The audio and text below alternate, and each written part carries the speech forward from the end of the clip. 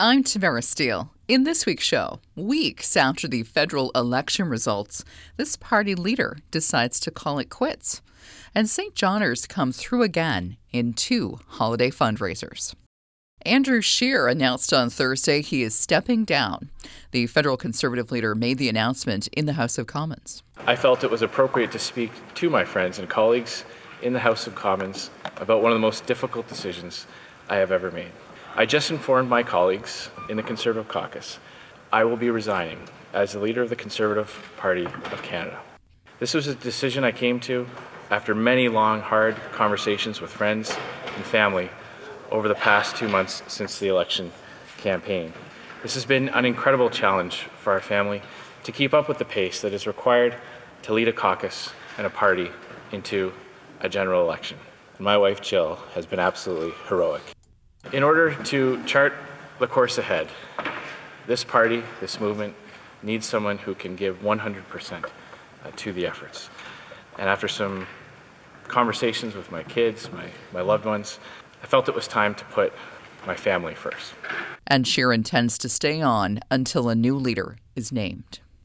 Thursday's resignation in the House of Commons by Conservative leader Andrew Scheer, not overly shocking, according to John Williamson. The Conservative MP for the riding of New Brunswick Southwest says he got an inkling of Scheer's plan in conversations he had with the leader since the election. I knew he wanted to do what was best for his family, the Conservative Party, and the country. And so I was surprised but not stunned, and I certainly understand the decision that he took yesterday. Williamson says now the party can get down to business, find the right leader to win the next election, and form the next federal government. A St. John charity has been recognized for how it spends its donor dollars. Bobby's Hospice on the west side of the city has been named one of Canada's 100 best charities by Maclean's. The magazine assessed hundreds of major charities to see what they do with each donated dollar and how transparent they are. Pulse MB's Brad Perry spoke with CEO Sandy Maxwell about the recognition. What was your reaction when you had found out that Bobby's Hospice had been named one of the top 100 charities in Canada? Absolutely thrilled and surprised. We work hard every single day, to properly steward our donor dollars and ensure that the maximum amount is going into patient and family care and a smaller amount to administration and fundraising, although they are necessary. So it was really nice to receive that kind of recognition, and we were thrilled. And to be in St. John, there's a lot of hospices that have been up and running in Ontario and Western Canada for long before we've been up and running, and we've modeled ourselves after some of the best. One of them is Victoria Hospice. And to be in the league of those people was just amazing, because we always envisioned ourselves as the little engine that could, and we did, which is awesome. So how did the process work? Is this something that Hospice applied for, or was this something that Maclean just kind of went around to different charities and kind of, put together the numbers sort of thing? Well, actually, the credit goes to Charities Intelligence Canada. We've been involved with them for a number of years, and they actually review the information that's posted on the websites of various charities around the country. And they have a very rigorous grading system that they put charities through in terms of, how are you, your financial data as well as your administrative costs as well as your fundraising costs. And so for a couple of years, we've been rated by them as a great charity, like in the top, 100, and then Maclean's, I guess, decided to take it even that one step further and go through it all and really just name those top 100 charities, and then they broke it down by sector, Maclean's did. And so in the healthcare sector, Victoria Hospice was first, and we were third. Wow, that's incredible. That was incredible, yeah, especially because, that's been an organization up and running since the late 1980s. And as I said, when we were trying to get this going, they were one of the hospices that we, modeled ourselves after, and they certainly shared their best practices and standards with us and really helped us a lot. So to be in their league was just like a dream come true. So when it comes to the actual numbers, I know one of the criteria they looked at is how much of an organization's donations are going toward things like administrative costs, that sort of thing. Where do you stand in terms of Bobby's Hospice? How much, I guess, on average per year goes toward things like administration? How much goes towards things like fundraising, that sort of thing? So we are 7% of our costs go towards administration, which is quite low, and about a little bit more than 20% of our costs go to fundraising. So it's well within the guidelines of what Charities Intelligence Canada and other organizations who evaluate charities say. So, a significant amount is going directly to, patient and family care. Now, obviously, this is a good acknowledgement for Bobby's Hospice to get this award, but what do you think it will mean in terms of donations, when people may be looking at donating to certain charities and they see that, hey, Bobby's Hospice is one of the top ones in Canada, and this is why, sort of thing? Well, I think what it tells donors, and this is who the real winner is here in our community, because we depend on our community, for donations to stay open. It certainly tells them that we are a great place for your donor dollars, and we are a good investment, and we do steward them well. So I think people can be assured that when they donate to us, that their dollars are being used very wisely. How much typically would Bobby's Hospice receive in donations from the general public or from from corporations, things like that, in a typical year? Well, that's a great question. When we opened 9 years ago, we had to raise about $1 million from our community. 9 years later, we have to raise $1.5 million every year, which is a challenge because we don't have a excessively large community. But boy, have they stepped up and supported us, and it's been just tremendous. And we're grateful that we have a partnership with government, but only provides $766,000 a year.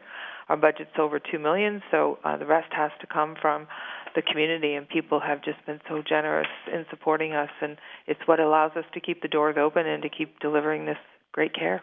We would just like to say, a tremendous heartfelt thank you to everybody who invests with us.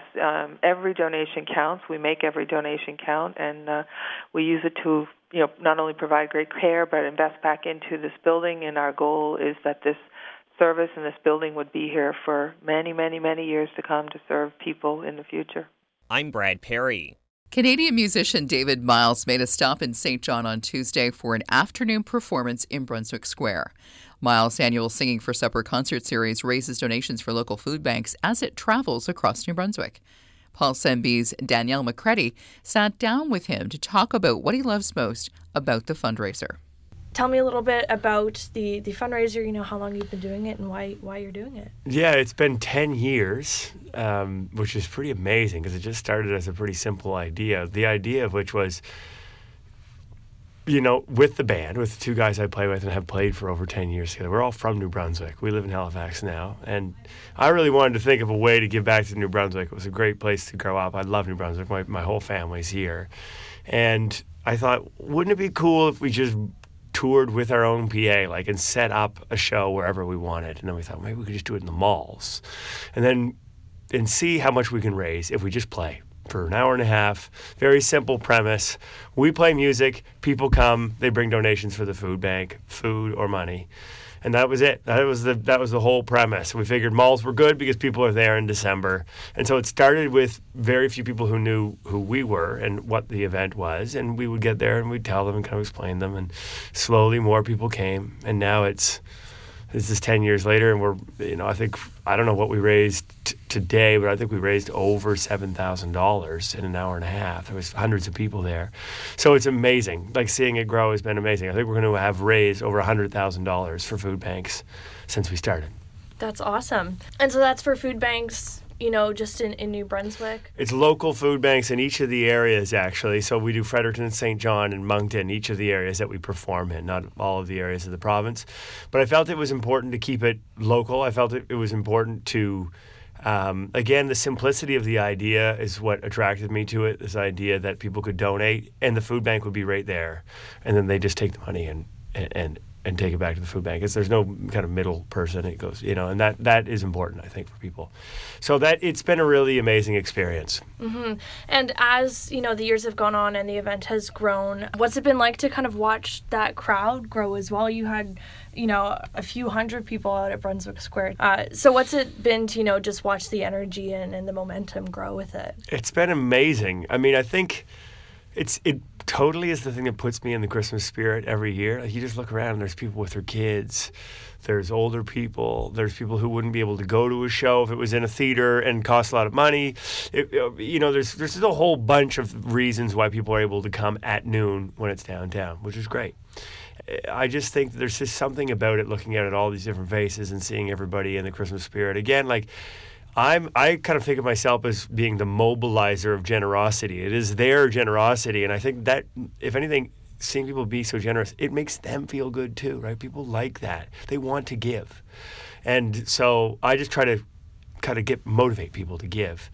And it's been amazing. I mean, I think it's grown partially also because my career has grown along the same time. So people know my name a bit more. They know what we do. When we say Singing for Supper, David Miles, they go, oh yeah, I know that. I've heard of that. And so they go check it out. And it's an amazing... It's really cool to see how it's grown in every way because it's so organic.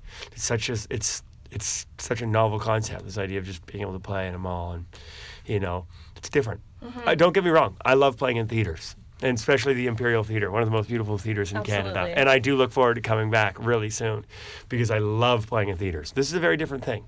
But when you see people come, you know that they've made the effort to be there. They've made the effort to bring something for the food bank.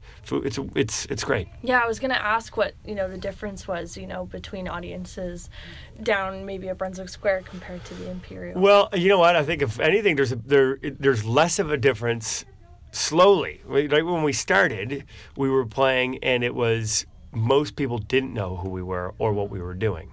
So you're playing background music and trying to convince people to come on side and get their attention. And slowly you win more and more people over. Now, the majority of people there are there because they know what's going on. They're there for the show. So actually they're quite a respectful audience. They listen, they engage, they sit, they watch, they listen to the words.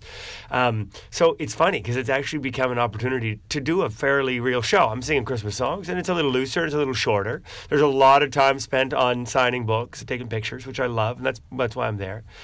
So there is that difference, but slowly it's actually becoming quite show-like. Obviously there's a difference in the sound and the environment and all of those kind of things. You're able to do a real show in a theater. I love entertainment. I love putting on a show. I love the lights and the sound and being in a theater and all of those kind of things. But I do think that what's neat about this is this whole mobility thing, the fact that we can just motor around. We're a traveling road show of generosity. It's great. And you can raise, thousands of dollars in 3 days. 3 days. I love playing music. It's not that hard. It's time. And it's tiring because it's, intense for a few days, but that's it. Like, this is the thing about music is that it really brings people together. That's why I got into it. I have always believed in music's ability to bring people together. And if you can bring them together around a cause that they understand, they believe in, like food banks, and the need to support them, it works for everybody. Mm-hmm. What's the response over the years been from some of those local food banks? Do maybe get a bit of a boost? Oh, they've always been super supportive from the beginning. They're always there. They're there at the shows. They're telling me how much it means, and that means a lot to me, and I think it means a lot to the people who have come to the show for sure. So no, they've been very supportive. I mean, these people work incredibly hard 12 months of the year, not just at Christmas time. In fact, Christmas is kind of busy because everybody thinks about donating, but they have to make it work for a whole year. So sometimes financial donations are good that way because they can plan it a little different. So, but everybody knows there's a lot of need. Everybody knows if you live in New Brunswick, I grew up in New Brunswick. I'm home all the time. I delivered turkeys when I was 14, and it hit me. It totally shocked me, and I went, oh my gosh, there are so many more people living in poverty than we think, than we realize. And helping people is fairly easy for a good portion of us. So it's a great thing to be part of. Mm-hmm. So when are you back in New Brunswick again? I'm actually doing a French show. I'm coming back in late February. I'm playing at Samuel de Champlain. I'm doing a full French show. I put out a French record a year and a half ago. And so now I'm doing this maritime tour of a lot of the communities that I've played in traditionally, but doing a French show. So it's a different show, but it'll be really fun. So I'm coming through pretty soon. And then hopefully I have a new record coming out in the new year, an English record, and a full David Miles mega project. And so the singles will kind of start coming out in the winter, spring, and the record will come out in the spring, and then we'll tour at the fall. So there'll be a bigger show announced around there. Awesome. I'm Danielle McCready. St. John residents have once again come together to help support the Romero House Soup Kitchen. A 53-foot trailer was filled during Richie's annual Christmas food drive, which wrapped up last weekend. Pulse MB's Brad Perry spoke with Evelyn McNulty, Executive Director of Romero House, about the food drive. Your thoughts on how things went this year? Well, the food drive looks excellent. The truck is nice and full. There's all kinds of vegetables on there, and some meat as well, and all kinds of non-perishables, which is fantastic. Excellent. And how important is this food drive to Romero House? This is our main food drive for the entire year for Romero House. And normally speaking, we will have enough staples now, pasta, canned vegetables, that kind of thing, to pretty much last us a year. There's other little food drives happen all throughout the year that augment this food drive.